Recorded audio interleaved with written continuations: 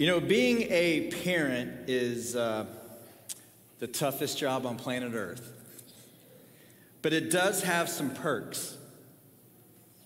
And one of the greatest perks of being a parent is having the ability to embarrass your children. Anybody with me on that?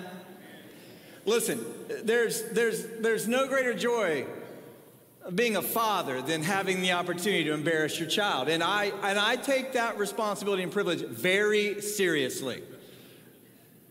I've told this before, I think, but when I was kind of shepherding my kids through those early years, the toddler years and the elementary years, I used to always just try to do fun, goofy things, and if it embarrassed them, all the better, right?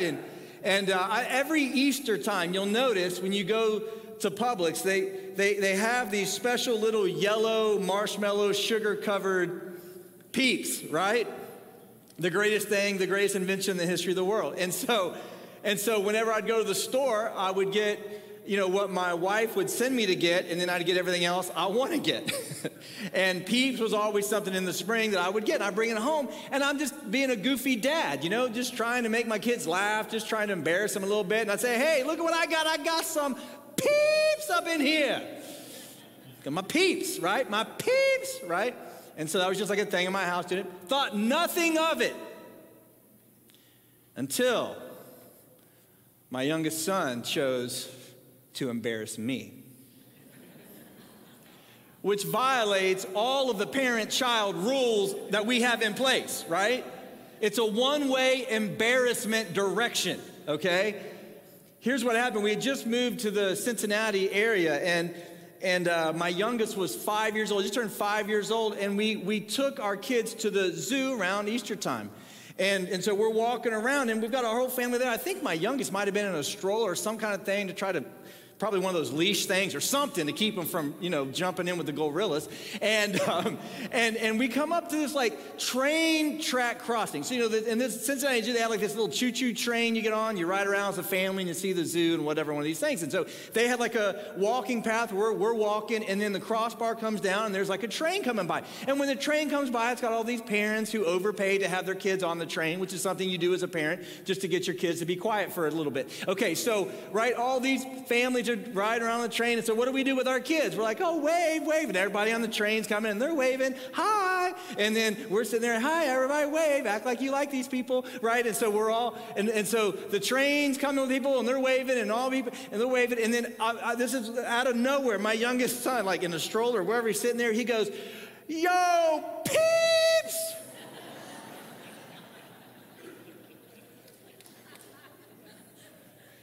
And he threw the deuces out there too, you know what I mean? And I will never forget looking at my son. And the first thought that crossed my mind is, I don't know that kid. I'm with these people over here. And the second thought I had is, no, that's a total misappropriation of the Peeps thing, okay? The Peeps thing in my house is about marshmallows covered with sugar. It's not about random gang signs. You know what I'm saying? It's about marshmallows. And my son in this horrific plot twist imitated me inappropriately and wrongly. And it embarrassed me in front of a lot of people. And you should learn a couple things about that if you're a parent. Number one, my son's a lot like my wife. I don't know how else to say it. I mean, it's just, it happens. Sometimes you can't control which parent your child turns out to be. I can't tell you how many times I've been out with my wife. She's like, yo, Peeps, to people. It happens all the time, right? Now, the second thing it highlights, and actually the only thing I'm highlighting today is there's an axiom we use in parenting that more is caught than taught. And when you have young kids, it is an amazing thing. In that moment, I was reminded that our kids being around us in close proximity all the time, they pick up things that they end up imitating, whether good or bad. My son was just imitating me. He didn't think of context, appropriateness, right? I mean, he's too young to know. He was just trying to be funny, and he was funny. But you've seen this as a parent or a grandparent, right? You see it in simple little things. Maybe your son or daughter walks out with like a pair of your shoes on, right? We kind of all have those pictures or videos. Maybe your son or daughter has repeated something that he or she heard you say at Thanksgiving. Right? Like kids are like sponges, and it's an amazing thing to see the power of imitation. Like if you put a child in close proximity with an adult over time, that child is going to imitate that adult in some form or fashion. That's just a principle you see in family. And actually, that's a principle that the Apostle Paul leans into when he is discussing our relationship with our Heavenly Father. It's actually really cool. We've been in this study of Ephesians, and last week we talked about like a smorgasbord of different aspects of the Christian life that parallel the new life we have in Christ, and how the new life we have in Christ should not look like the old life we had before Christ. And there's a lot there that Paul's kind of walking us through. And then what we're going to see today is like he comes into chapter 5 and he has a therefore. He's like, okay, you take all of these things that I've talked about that are indicative of the new life that you have in Christ, and let me just boil all of this down for you. Here's in essence what he's going to say. He's like, hey, it just comes down to imitating your Father. If you'll just walk in close proximity to your Heavenly Father, you'll begin to imitate some things about His nature and character that are very good for you. Imitation. They say imitation is what? The sincerest form of flattery, right? Today I want you to see it's actually an essential quality of every believer. If you have a copy of God's Word, go with me to Ephesians chapter 5. I want you to see this here for yourself, an incredible statement and really an incredible passage of Scripture that highlights for us what it looks to walk in newness of life, like what it looks like to walk with our Heavenly Father and to live a life that matters and a life that makes a difference. And it all comes down to this simple statement, okay, this powerful statement I want to show you. If you're taking notes, make sure you jot this down. Imitation is the key to maturation.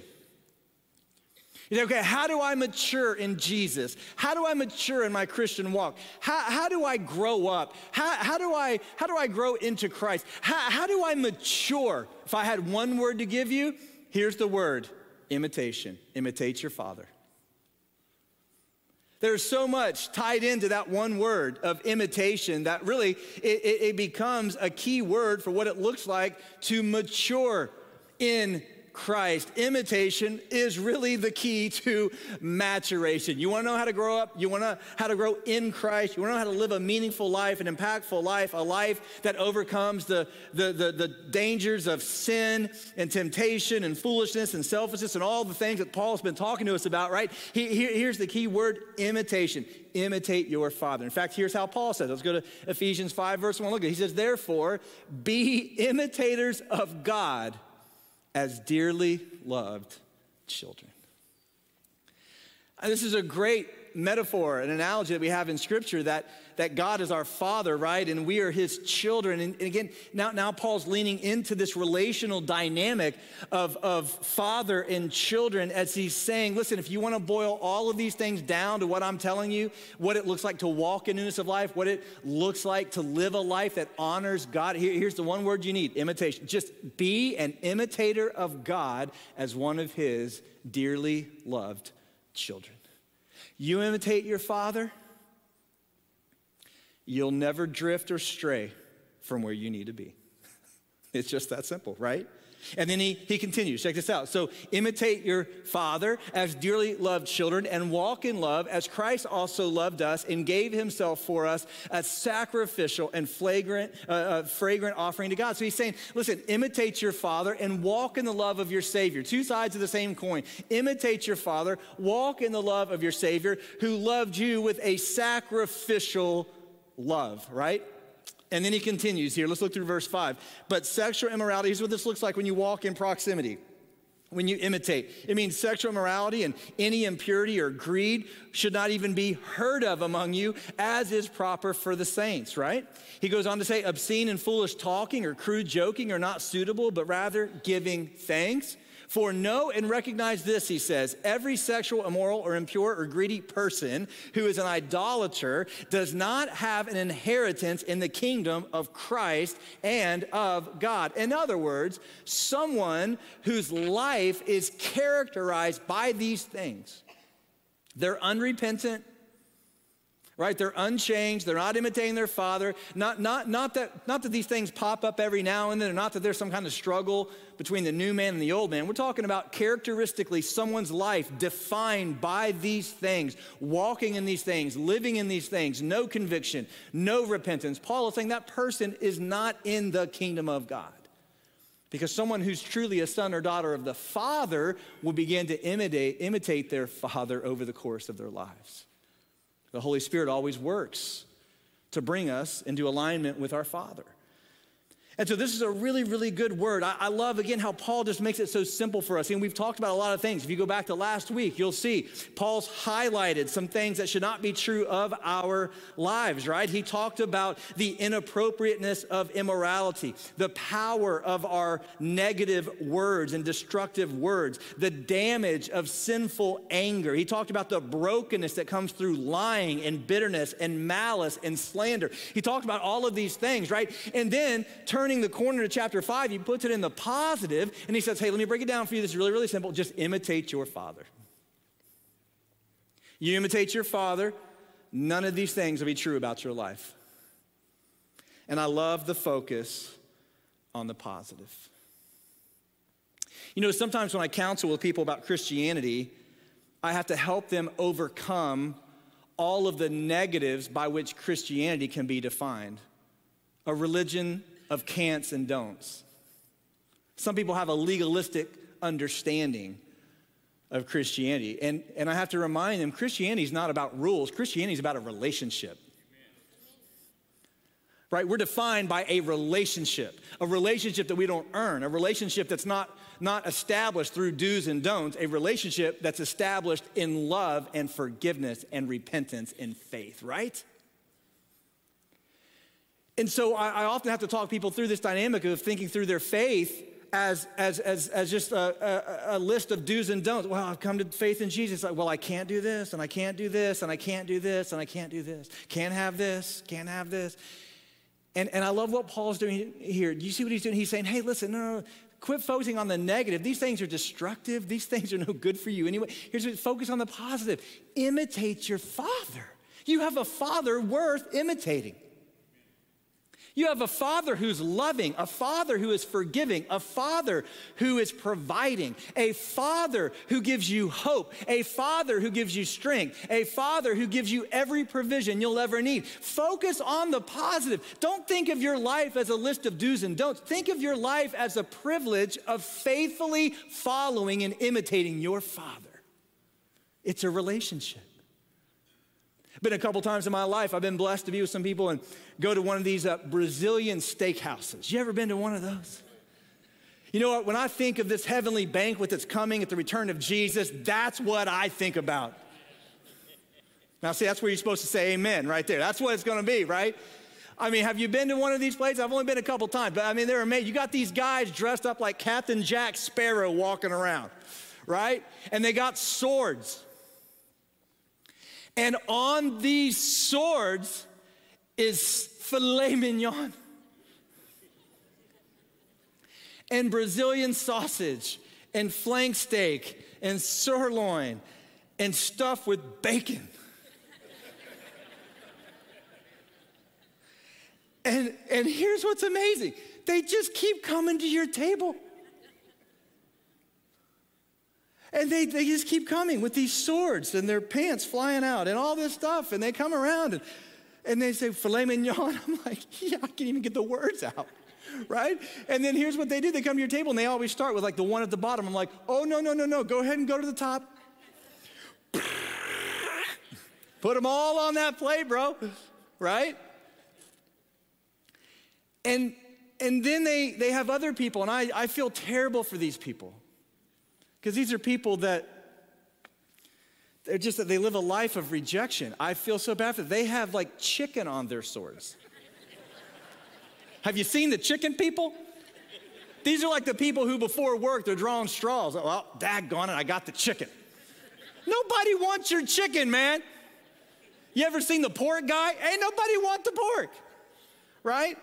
And it's like you go into one of these restaurants. You ever been to one of these, right? Like you go in, okay? You pay the same amount. Like you pay the same, you get whatever you want, you get the same amount, right? And so don't waste your stomach space on chicken. They have a salad bar. Why? For looks. I don't know. Why would you go there and put this stuff in your stomach and take up valuable real estate when there's filet mignon coming around? And when I go to these places, right? It's like, I ain't messing around with the chicken. Like there's a sense in which, oh yeah, you tell people, don't do this, don't do this, don't do this. You don't want the chicken, don't waste your, like I have an advisory firm I have established for people who've never been to these places before. Don't go to the salad bar, it's a trap. They're trying to get you to get that salad and stuff so that you eat less filet mignon. Don't do it, don't even go over there. Right? The chicken guy's gonna hit you up early. Let him go. Hurt his feelings. That's why he's there. Right? Like in a sense, it's like stop focusing on what you shouldn't have and focus on what you can have. Bacon wrapped filet mignon. I'm trying to get these guys to come cater an event at church. I mean, wouldn't that be amazing? Woo! This is what the great banquet's going to be one day. I'm just telling you. You say, hey, you don't focus on it. Don't worry about the chicken. Don't worry about it. Like there's a sense like I'm not what I have available to me is so great. I don't lose any sleep over what I don't want or can't have or whatever. And listen, when it comes to the Christian life, I just want you to see what Paul's doing here, right? He's giving us a warning about some things that we're tempted with and some things that are in the world. And these are things that are ultimately destructive. Like, right, this is the salad bar kind of. This is the stuff like you don't, no. Like, and sometimes we focus so much on what we can have or what we shouldn't have or whatever. And right there in front of us is a life worth living that's like bacon wrapped filet mignon. But yet we spent more time lamenting the fact that we shouldn't have the chicken than enjoying the fact that we get to have the filet. And Paul's saying your old man's going to try and draw you back into a lifestyle that's characterized by sexual immorality and greed and using your words to tear other people down, and a lifestyle that's characterized by selfishness. And here's what you're missing. You're missing out on the joy of imitating your father and living like your father. And there's really no greater joy in all the world than living like your heavenly Father. Oh man, that's the filet mignon. Like you want to live your life with true joy. You want to live your life with peace. You want to live your life with true satisfaction. You want to live your life with like meaningful stability in seasons of unrest and difficulty. Then imitate your Father. I love the positive here. I mean, it's just so simple, right? Let me just boil all of it down, Paul seems to be saying. Let me just boil it all down for you. Don't think of it as what you can't do. Think of it as what you get to do. Imitate your Father, you'll be fine, right? And he says our imitation of our Father should be characterized by the fact that none of these other things are even spoken of. They're even hinted at when it comes to our lives. I love that. And here's what Paul's saying. Our lives in imitating our Father should so stand out from the world that there's not even a hint of this kind of immorality among us. Man, that's a convicting word. Because not only sometimes do we see Christianity as a list of do's and don'ts and we're focused on what we can't do instead of what we can do, sometimes we treat our walk with Jesus like a baseball game and we try to get as close to the foul line as we can without stepping over. Paul's like, there shouldn't even be a hint of this stuff in the church. Like don't even toy around with it, right? Like don't even mess around. Like these things should not even be true. Like he says this. He says these things should not even present a hint in your life. That's our goal. And this means a couple of things for us. Can I just give you a couple of convicting things here I think this means for us? First of all, it means that we don't fill our minds with these things and call it entertainment. Paul says here, if you notice, he says sexual immorality, impurity, greed, right? Destructive talk, all the obscene and foolish joking, all this. He says all of these things should not even be hinted at among you. Which means sometimes when we fill our minds with these things and call it entertainment, that ought to give us pause. This also means that we don't equate happiness with these things and call it normal. Sometimes we're just repeatedly entertained by things that are filling our minds and our hearts with the types of things that are not consistent with imitating our Father. And if we think that doesn't have an effect on us over time, we're foolish. Sometimes we surround ourselves with people who are not interested in imitating our Father, and that has a negative impact on us. That's why Paul says elsewhere, bad company corrupts good character. And sometimes we think of happiness as being tied to idolatry or greed, and we think, how could a person who doesn't have what I have, or how could I, who doesn't have yet what someone else has, how could I ever be truly happy? And this is all a reminder that if you have Jesus and you have the hope of salvation and you have food to eat and clothes to wear and a house to live in, trust me, you are doing better than the majority of the world. And you're actually doing better than every single person who lives in a $50 million home but doesn't have Jesus. And I've told you this before, let me just tell you this again. If you've not been on a mission trip with us, you got to go. As we're ramping things back up here the next year or two, I'm telling you, you got to go. You never been to a third world country with us? You got to go. It'll change your life. You know what the number one thing God's going to use to change your heart is? He's going to put you in a context with people who are in immense poverty, who doesn't have anything even remotely close to what you and I have, but yet who seem to have more joy and happiness than we do. It'll rock your world, I promise you. It will rock your world, and it'll change your life. Because our lives are so woven into this dynamic of do's and don'ts, what we have or what we don't have, that we fail to understand. This is the positive. This is the filet mignon here. We have a Father who loves us unconditionally. We have a Savior that gave his blood for us. We have an eternal home that is secure no matter what we face in this life. We have a future and a hope. We have everything we need, a Father who's going to provide for us in every circumstance. Listen, whatever the world has to offer us through all of these skewers of chicken, right? We don't have to worry about what we don't have or what we shouldn't have. Focus on what we have.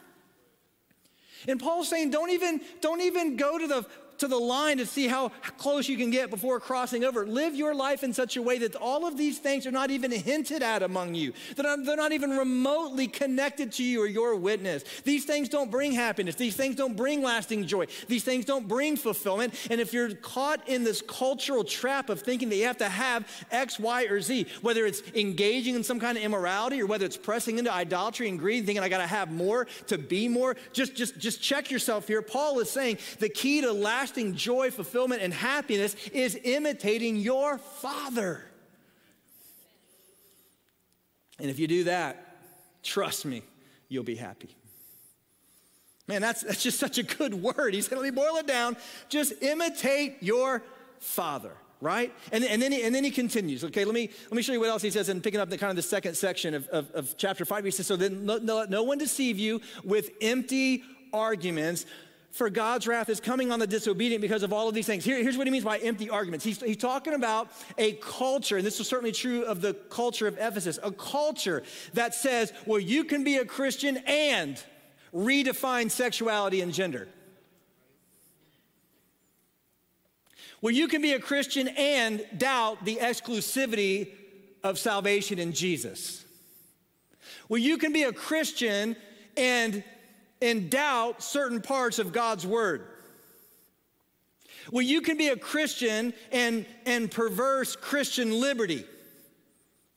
Paul's saying these are deceptive, empty arguments, people trying to distort the faith, distort the scriptures, distort the plan and purpose of God. Paul's saying, don't let anybody deceive you, right? Don't let anybody deceive you, trying to subvert the gospel, trying to attach their immorality, trying to attach their greed, trying to attach their selfish ambition to the gospel. Here's what Paul's saying, don't even go down that road. Don't fool around with these people that want to say, well, yeah, you can be a Christian and go against the revealed counsel of your Father. That's an empty way to live your life. Can I just boil it down? I'm just such a simple-minded person, okay? If you saw my high school transcript, you'd understand why that's true, okay?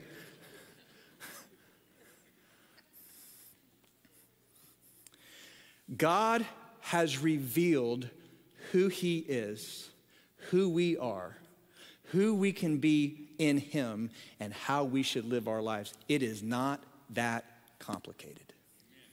It is all right here. He's told us how to live our life. He's told us about what's dangerous. He's told us about what's hurtful. He's told us. He's told us. The question is not, has God made his will clear to us? The question is, are we going to be humble enough to embrace it and do it? And it has always been the case from the dawn of Christianity that there are some people who try to attach something to the clear-cut gospel of salvation in Jesus and Jesus alone. Well, you can be a Christian and go against what God says in his word about sex. You can be a Christian and go against God's glory that's expressed through image-bearing men and women in their gender and roles. You can be a Christian and be open to the fact that salvation can come through other people other than Jesus. Do you see how this goes? You think, oh, this is new to the 21st century. No, it's not. Paul dealt with it in the first century. And let me take you back to Ephesians 5 and verse 6. Okay, let me take you back one more time to what he says here, all right, there in verse 6. Let no one deceive you with these empty arguments. What are these people trying to do, right? Like they're trying to justify their disobedience, but yet God's wrath's going to come on all of these who are disobedient. So then he continues. Okay, let's roll to verse 7. So Paul says, therefore, don't become their partners. For you were once darkness, but now you are light in the Lord, and so live as children of light. For the fruit of the light consists of all goodness, righteousness, and truth, testing what is pleasing to the Lord. And so don't participate, he says, in the fruitless works of darkness, but instead expose them, for it is shameful to even mention what is done by them in secret. He wraps up this section with this. He says, everything exposed by the light is made visible, for what makes everything visible is light. And therefore it is said, get up, sleeper, and rise up from the dead, and Christ will shine on you.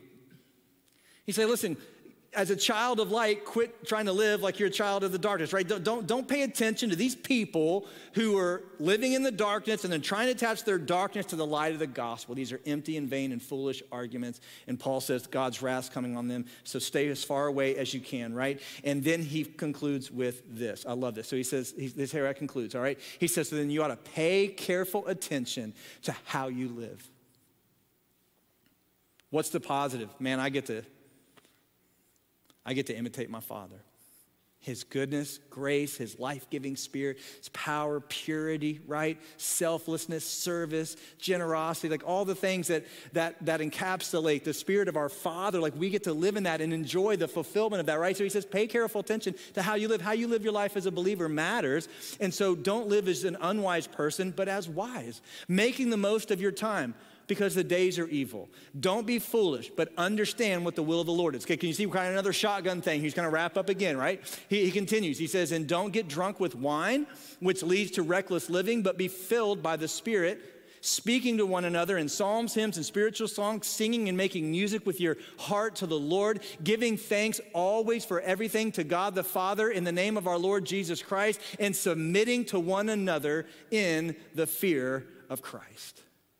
Okay, let me break these down quickly. All right, really quick. Let me hit these 6 things. First of all, walking in the light and imitating your Father has 6 immediate impacts on you and me. First of all, it impacts how we spend our time. How we spend our time. Paul says, be very, very careful. Pay careful attention to how you live and make the most of your time. How you spend your time, how you organize your life. Like, you need to be very, very careful. Psalm 90 and verse 12 says this, I love it. Teach us to number our days carefully so that we may develop wisdom in our hearts. This is where our culture makes it difficult at times to imitate our Father because we have countless distractions that lead us away from faithfully following and imitating Him. It's not that we shouldn't have times of rest and rejuvenation and laughter and fun and entertainment. That's not the point. The point is, if we lean into all of these things to the extent that they become distractions for us or stumbling blocks, then that's a problem, right? That's why John Piper said, this is one of my favorite quotes from Pastor John Piper. He said this, one of the great uses of social media will be to prove at the last day that prayerlessness was not from a lack of time.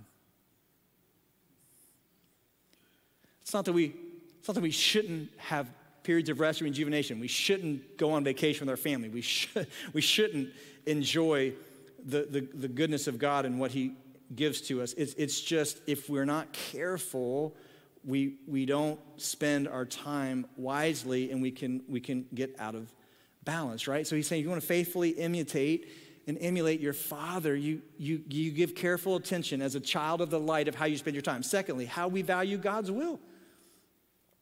He gives us a negative and a positive here. He says, don't be foolish. Okay, how can I live a life that's not characterized by foolishness? Well, I understand what God's will is. It's all right here. Understand God's will. It's a simple statement I heard someone say years ago. I love this. Check this out, okay? Direction, not intention, determines your destination. Direction, not intention, determines your destination. You want to make sure you get to the right place. Check this out. You have to value the right plan that will get you there. You have to set a direction to get there. We all have good intentions. You have to have a good direction. What's the very best direction you could ever follow for your life by imitating your Father? Listen, it's right here. Follow His will for you. You'll never be disappointed. All weekend, we've been talking to our students, hundreds of students, right? What have we been encouraging them to do? Hey, turn away from the culture, turn away from your ungodly friends, turn away from your selfish ambition. Listen, the key to lifelong fulfillment, joy, and impact is to follow God's will for your life. Direction, not intention, determines your destination. So how we spend our time, how we value God's will. Third, how we live Spirit-filled, right? How we walk in the Spirit, lean in the Spirit. Notice the contrast. Paul's saying that a person who is drunk is controlled by the alcohol that they've consumed to the point that they don't operate as a normal person. So here's what Paul is saying. Just check this out. He's saying being filled with the Spirit means that you're leaning into the Word of God. You're leaning into prayer. You're leaning into the presence of God's Spirit in you. You're being sensitive to His conviction, sensitive to His direction, right? And you're leaning into the Spirit so that you're controlled by the Spirit. Check this out, so that you no longer live like a normal person. Because when you follow Jesus in this world, you will not be called normal. And there are a lot of people in American Christianity trying to normalize the Christian life. It's never going to be normal because we're children of the light living in a culture of darkness. You can't normalize it. We say things like, well, you seem to accept Jesus, accept Jesus, accept Jesus. May I just give you, the greater concern for us ought not to be Jesus, like us accepting Jesus, but Jesus accepting us. He doesn't need us. He invites us into His family at the cost of His own blood because He loves us that much. Not because He can't live without us. We can't live without Him. And so how does Jesus define the Christian life for us? You know how Jesus defines a Christian life? Not just sprinkling a little bit of Christianity on your sin, right, or your darkness. You know how Jesus defined it? He said, let me tell you something. You want to know what it's like to be a part of the kingdom of God? You need to be born again. You know what Jesus says? You're going to take up your cross. You know what Jesus said? You're going to have to renounce all things.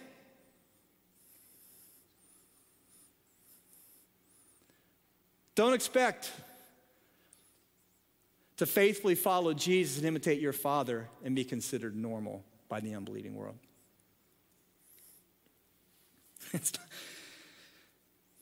That's why Paul says, Be filled with the Spirit. And when you're controlled by the Spirit, you'll imitate your Father. You'll walk in the love of your Savior. And you'll live a life that makes a difference. It may not be considered normal by your unbelieving friends or coworkers, but it'll make a difference for Jesus, all right? 3 other things quickly. It then impacts how we encourage one another. Notice Paul here talks about the fact that we speak and sing the truths of God's word through music and hymns, right? I just love this. It's like what we've done today. We've gathered and we've sung together. We reflected on words like, "It is well with my soul." All right, we encourage one another. 5th, we cultivate thankful hearts. What does it mean to imitate our Father? Well, it impacts how we cultivate thankful hearts. In every season, we give thanks because we have a God who loves us and who's providing for us. And then finally, how we relate to others. We're going to pick this up next week as we talk about family, okay? But it's we submit to each other. We work together. We do everything we can to try to advance the mission of our Father together, because imitation is the key to maturation. How do I live a life that honors God? I imitate him. Right? That's it.